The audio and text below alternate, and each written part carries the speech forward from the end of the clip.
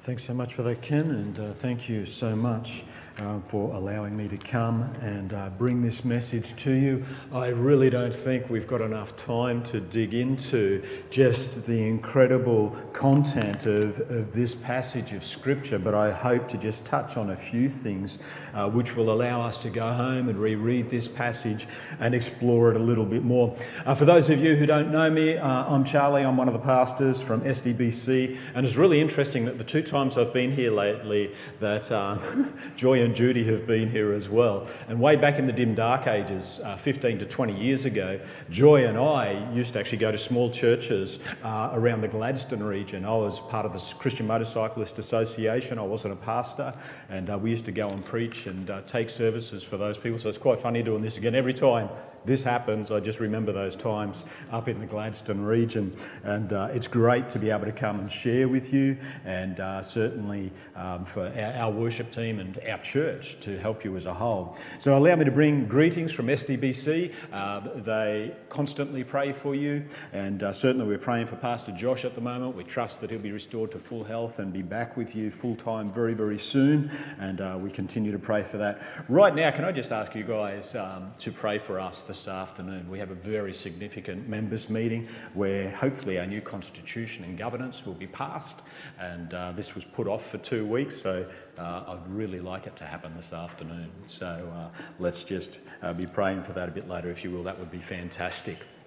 So this morning we're continuing this series, as has already been said, and from John, and I hope again that I can do justice to this. And our reading this morning started with the words, "And now little children." And it's a term where John is signifying a change of direction or subject, but it also points back to what he was actually saying before. And it's like he was saying, because of this, you little children. And so it's important that we consider what was said before, so we take what's before us in context. So what was he talking about? And he was providing warnings to his readers of the Antichrist, those who distort the truth through false teaching and their unrighteous living as well.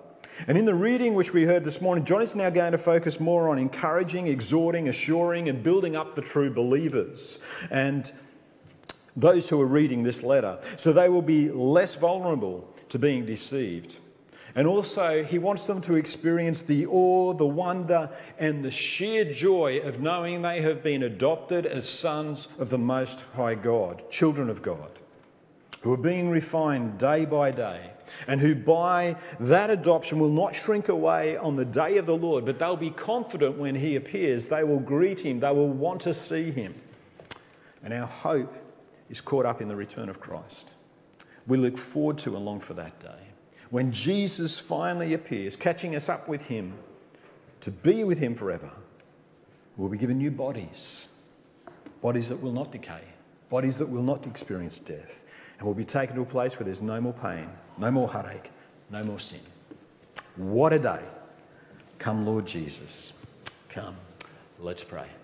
Father God, I want to thank you so much for the privilege and honour for each of us, Lord, to carry your word. I want to thank you, Lord, that you, by power of Holy Spirit, reveal the truth of that word to us. And Lord, this morning, that's my prayer. I just ask that the truth of your word will be revealed to us. I ask by power of Holy Spirit that every person hearing my voice, Lord, will just be prompted by something in this message this morning, Lord, that will cause them to want to dig deeper into it, to seek what you are saying to them as individuals. So, Father, do your work as only you can. Through power of Holy Spirit, I pray. In Jesus' name, amen.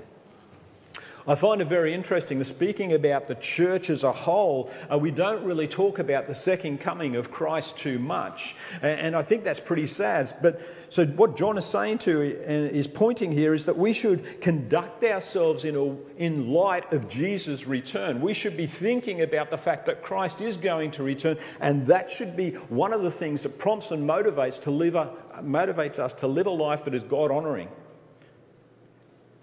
And it's interesting sometimes when you say to people, if you knew Jesus was coming back today, how would you live? And there's all these things that they would do it differently. There's all these people that they would speak to all of a sudden. But the reality is, as Christians, that's exactly how we should be living. We should be living in light of Christ's return. We should be expecting that. We should be looking forward to it with enthusiasm. And I think even myself as a leader have failed to talk so much about the return of Christ as we should. And so this is a call for all believers to stand up and to be counted, and for us to not take our salvation or the return of Christ for granted. It's a call for us to live counterculturally and in such a righteous manner that those who are looking on can see Christ in us. And when they see Christ in us, they are drawn to that. It's attraction. But what should happen is this should be a natural event. It should be something, because we are sons and daughters of the Most High God, we should reflect him. Children take on the attributes of their parents. Praise God, my kids took on most of my wife's. But, it's the same for us, for God. Spiritually speaking, he's our spiritual father. And so we should take on the attributes of God and reflect that in this world. And people should be drawn to that. But how do we do that? First and foremost, our confidence must be in Christ. Just before this passage, John has said that his readers have an anointing on them. He was referring to Holy Spirit, and he was assuring them that Holy Spirit will lead them in all truth. And then he finishes by saying, abide in him. And that's what John takes up now in this first part of what we've read this morning. And now, little children, abide in him, so that when he appears, we may have confidence and not shrink from him in shame at his coming. We are to abide or remain in Jesus. This is key to the ongoing strengthening of our faith. But it's so often overlooked. Well, what does it mean to abide? And abide is to remain or dwell in. It's this digging deeper. It's spending time with Jesus. And in reality, it's the very pulse, the very lifeblood of following him. It's about loving Christ and loving his commands so much that we have this growing commitment to him. And in that commitment, obedience comes, and there's daily submission. And we willingly want to do that. It's living in such a way that people will see it's no longer I who live, but Christ who lives in me. Galatians 2:20. We are called to choose that way of life. So when he appears, we will be confident. That's what it says in this passage. There is only going to be two responses on the day Jesus returns. There'll be those who experience shame and shrink from him. And they'll do that because they know the type of life they've led. They know they don't believe Jesus is their Lord and Saviour. They know they don't honour him. And they'll be ashamed on that day. No one will have to point out what they've done. They will know. And then there's this other group who will experience confidence, who will welcome him, who will just have this great assurance grow in them as he comes, fulfilling his word. And we have waited in expectation for him. And trust me, even those of you who have little faith, on that day, that faith will grow, and you will just love seeing Jesus. You will just love being in his presence, and you will have this confidence that you've never experienced before. I believe that's what this word tells us. So this confidence that will come on us as the bride of Christ, remember that. We are the bride of Christ. And we will finally be united with him. But there's further confidence to be found in the next verse. If you know that he is righteous, speaking about Jesus and God, you may be sure that everyone who practices righteousness has been born of him. And John reminds us here that righteousness is an essential characteristic of every true Christian. Jesus spoke against those who had this false righteousness. They trusted in themselves as righteous or justified because of their moral accomplishments. But Jesus taught that the truly righteous are those who firstly humble themselves, acknowledging their sin and trusting God for forgiveness and righteousness. As we centre our lives on Jesus, as we get to know him more and more through reading his word, through talking to him, through including him throughout our day in all that we're doing, his righteousness becomes part of who we are. We reflect him. And because we reflect him, we also reflect his righteousness.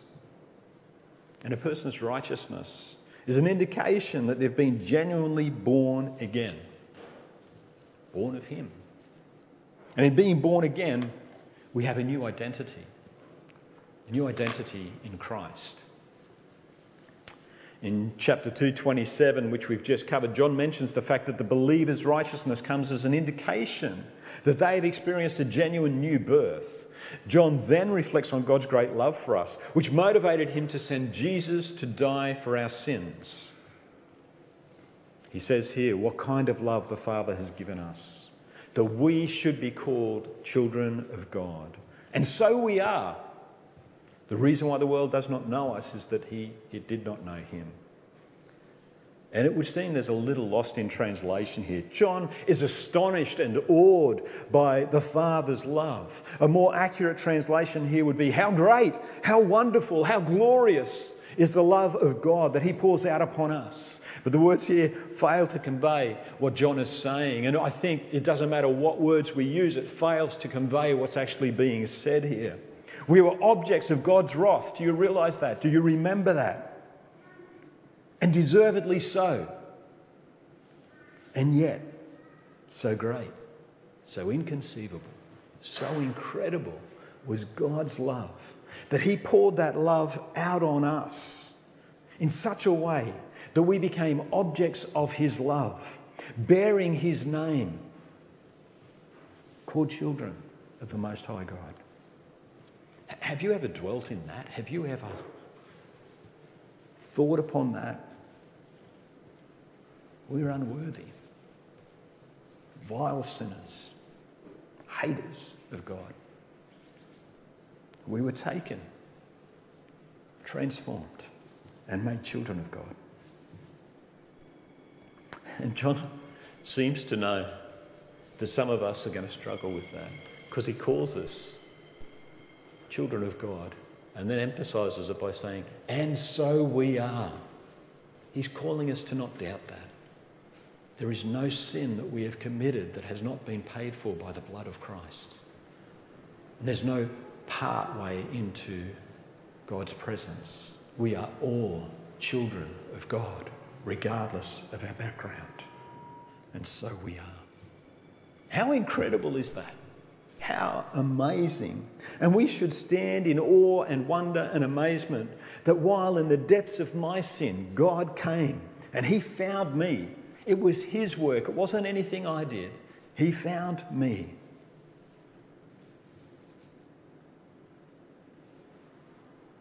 And it's amazing. He claimed me, calling me his son. It's beyond belief. And if I had not experienced this myself, I would say it's impossible. There is no way it could happen. It is beyond human comprehension. And that's why the world doesn't know us. That's why. Because it is just so hard to comprehend. It is so hard to believe that we can have a relationship with God. And they can't believe it because they don't know God. And because they don't know God, they don't understand why we would commit ourselves to him. They don't understand the relationship we would have with him. They can't recognise that we are children of God. But being God's children is something that John repeats again and again. He says it in the next verse. Beloved, we are God's children now, and what we will be has not yet appeared. But we know that when he appears, we shall be like him, because we shall see him as he is. We see here that John emphasises that we are God's children now. It's not something we attain, it's not something we move towards, but we are his children now. But as his children now, we only have a glimpse of what is to come, a hint of what it means to have the Father as our own.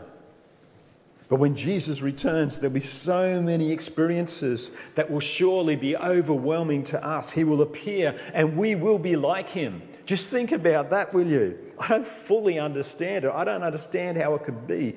But it seems that on that day, when I see Jesus, when I'm caught up with him, when I'm going to him, I'm going to know this closeness with the Father, with God the Father, the same closeness that Jesus knows. That in itself blows my mind. How can I know God like that?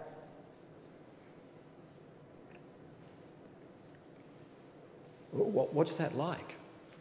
What's it going to be like? I don't have any words to describe what it will be like to know God the Father like Jesus does. The intimacy of that relationship, how that will happen.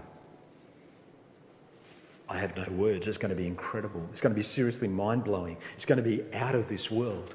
And you know what? That's just the beginning. We're told in 1 Corinthians 2:9 that what no eye has seen, what no ear has heard, nor the heart of man imagined, what God has prepared for those who love him. So I'm caught on this earth and I'm trying to imagine what that last and final day is going to be when I'm in his presence in glory, but it's futile because Scripture tells me there's no way I can possibly know. So regardless of how incredible I think it is, it's going to be so much more. You think of Isaiah and the glimpse he had. You think of John on the Isle of Patmos and the glimpse he had. Both of them trying to describe the incredible things they saw, but they were without words.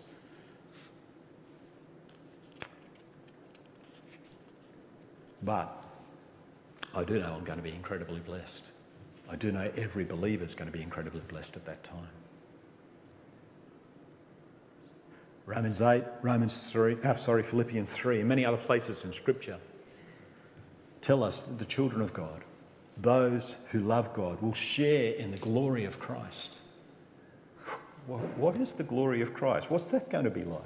I'm not sure what it involves, but it's going to be exceedingly good, isn't it? It's going to be over and above anything we could possibly imagine. And I am assured, I am confident that what we experience on that day and for all of eternity will be over and above anything I could ever possibly imagine. It's going to be incredible. But how should we prepare? We're told everyone who thus hopes in him purifies himself as he is pure. The purity spoken of here refers to the absence of any stain. It's a word that was used for the sacrifices that were made. So if we hope in Jesus, if we have an expectation that he's going to return, which we genuinely believe, then we should have a desire to live for him. We live with an expectation that we may meet him face to face at any time. And we want to be ready for when that happens. John is emphasising that we're focused on meeting Jesus. Then we will discover this renewed power to pursue righteousness and holiness in preparation for that time when we stand in his presence in glory. We are children of God, seeking to live for him in purity of mind and body while we wait for his return. And in living that way, we'll have a victory in Christ. John is focused on righteousness and purity, and now he comes to discuss the obvious tension that brings. I don't know about you, but I want to live righteously for God. I want to be this holy person. I want people to see Jesus Christ in me. But you know what? I mess up. I continue to stumble. I know that I sin. And John knows the tension between sin and purity or perfection in a believer's life, and he addresses that now. And he says, anyone who makes a practice of sinning also practices lawlessness. Sin is lawlessness. This is the only place that John uses the word that is translated lawlessness. Over in 2 Thessalonians 2:3, the same word is used by Paul to describe one who is lawless and stands in direct opposition to Christ. So it could be said that John is saying that those who continue to sin or make a practice of sinning are participating in lawlessness, which is translated as rebellion against Christ and is one of the characteristics of the devil. This interpretation is supported a little bit later in verse 8, where John says, whoever makes a practice of sinning is of the devil, for the devil has been sinning from the beginning. The reason the Son of God appeared was to destroy the works of the devil. In this verse, John leaves no wiggle room. He doesn't leave any chance of people misinterpreting what he said. He says those who continue in the practice of sinning are participating in the devil's work. They share in the rebellious character of the devil. To be clear, this is talking about those who have an ongoing pattern of sin, something they constantly return to and do so willingly. And John will address that in more detail soon.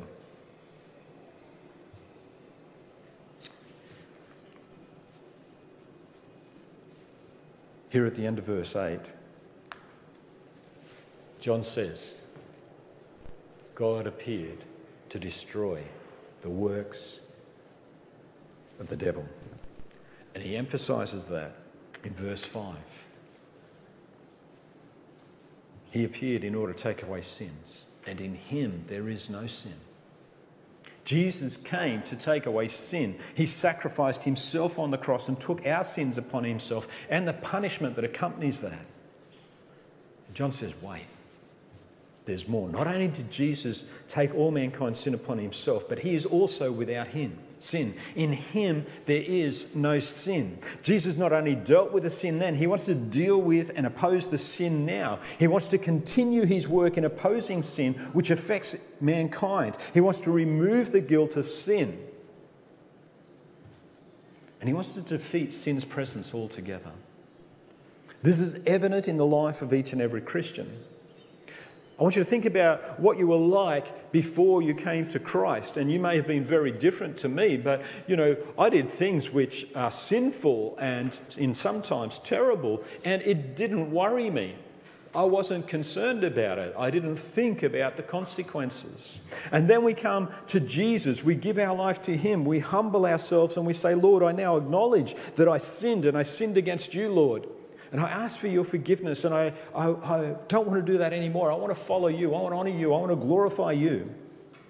And so we've humbled ourselves. We've committed to him. And so now when we sin, there's something that pushes back against us. We're no longer trouble-free when we sin. Those who are truly committed to Jesus, who seek to follow him each and every day, those who make that humble commitment and submission to Jesus each and every day, want Jesus to continue to be Lord of their lives. So they daily, moment by moment, choose to follow him, making themselves available for his use and purpose. And that's our sanctification, setting ourselves apart each and every day for his holy use and purpose. And John says, no one who has a relationship like that, no one who abides in Jesus, submitting to him and obeying him, no one like that continues in sin. He emphasises his point again in verse 9. No one born of God makes a practice of sinning, for God's seed abides in him, and he cannot keep on sinning because he has been born of God.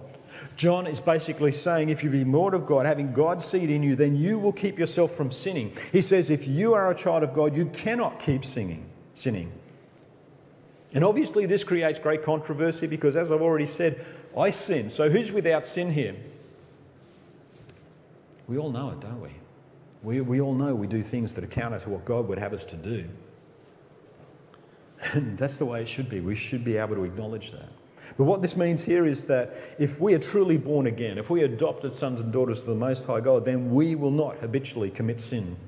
It can't be done because God's seed is in you. When we become followers of Christ, we have this nature of God given to us. It changes us and we become people who struggle with sin. And I've told you about my struggles with it, but when I sin, I get this sense of guilt. When temptations come, I don't just give in to them. I wrestle with them. I struggle with them. And if I do give in to them, then I feel shame. I feel remorse. I come back to God and I repent and I seek his forgiveness. And this happens because sin is no longer natural to me. Yes, I slip up. Yes, I have those moments where I sin. But the thing is, it affects me in a way that it never did before I met Jesus. And it affects me like that because sinning is counter to the life that Christ would have me to live. This is one of the ways we know that we are children of God. And it's evident. Who are the children of God and who are the children of the devil? Whoever does not practice righteousness is not of God, nor is the one who does not love his brother. John sees only two types of people in the world: those who believe in Jesus and who live in such a way that it is clearly evident, and those who don't believe in Jesus, rejecting him, and so reflect the character of Satan in rebellion to Christ. So what's all that mean for us? And as I say, I've just touched on the surface here this morning. We haven't gone deep into any of this. There's so much you can learn from this passage of Scripture. So I just want you to think about a few things as this message closes. Do you abide in Jesus? This is dwelling in him and his presence. It's about allocating time to get to know him and not allowing anything to encroach on that time. And when you spend time with him like that, it strengthens your faith. This is about reading his word and doing what it says. It's about speaking with him. It's about mixing with like-minded people and talking with them about our Saviour. It's about building each other up in the faith. It's about gathering as we did this morning and singing praises of honour and glory to him, joining in the prayers of the saints, listening to his word, and again doing what it says. This is what strengthens our faith.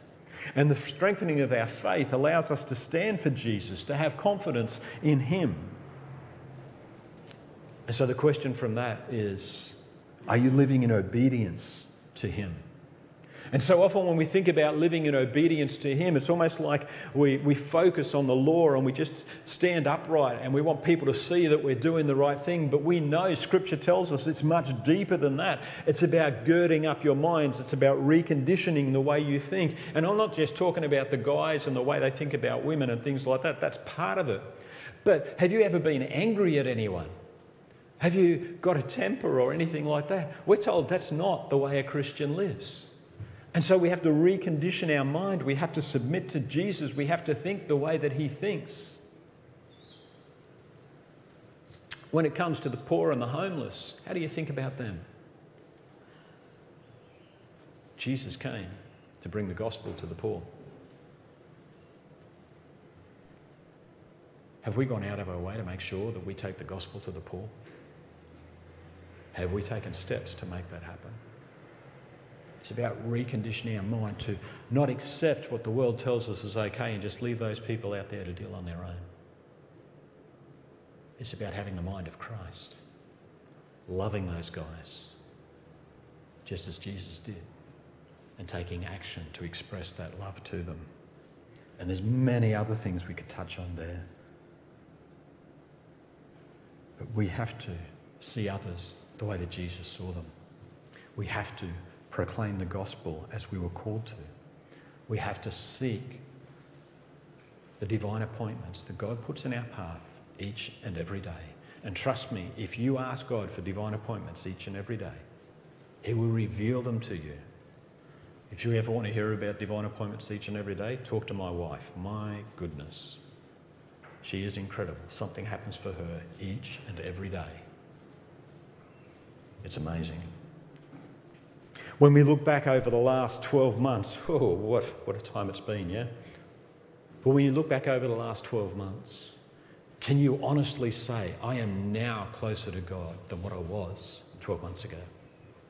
And if you're not, what steps are you going to take in order to make that happen? I'm sure Pastor Josh and the elders of the church would love to talk to you and give you all sorts of ideas about how you can draw closer to God. But you need to take those steps. I'm going to put a little plug in here. There are so many people who hold the pastors of the churches responsible for their faith. Do you realise we get to spend about 50 hours with you a year? What are you doing with the rest of your time? Your faith is your responsibility. We can certainly say things that prompt you, but faith is your responsibility. We want to see you, everyone here. I mean, I hope when I'm standing in glory that the witnesses include you guys. I want all of you there as well. But I can't break your arm. I can't twist it so that you do these things. You have to do them. Has your life been truly transformed? Is it clearly evident that people experience God's love, grace and blessing simply by having you around? Have you met people like that where you just want to be with them because God's love just pours from them?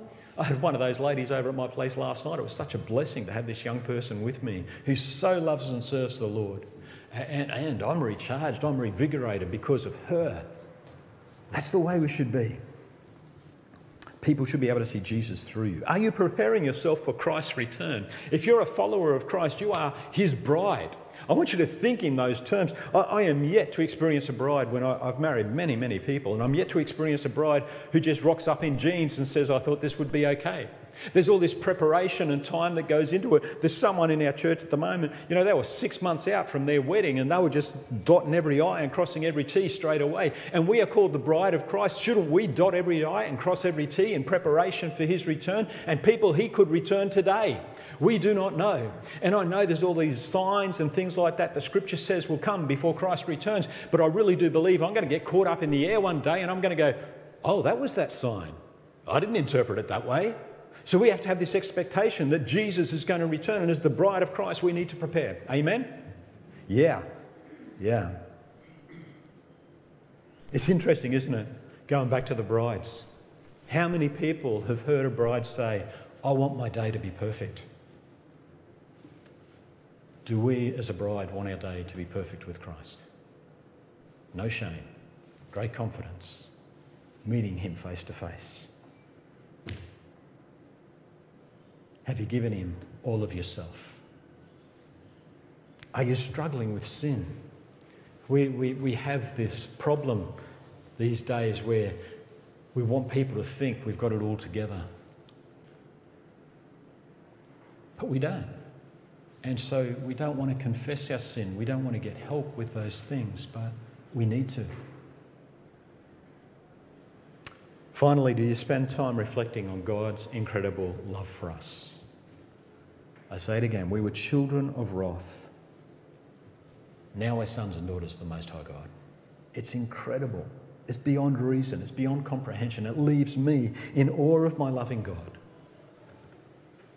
And I just want to honour, praise, and glorify him because he is so worthy of that honour and praise. He has done so much for me.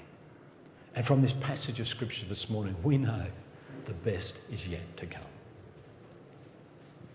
Let's prepare for him. Let's pray. Father God,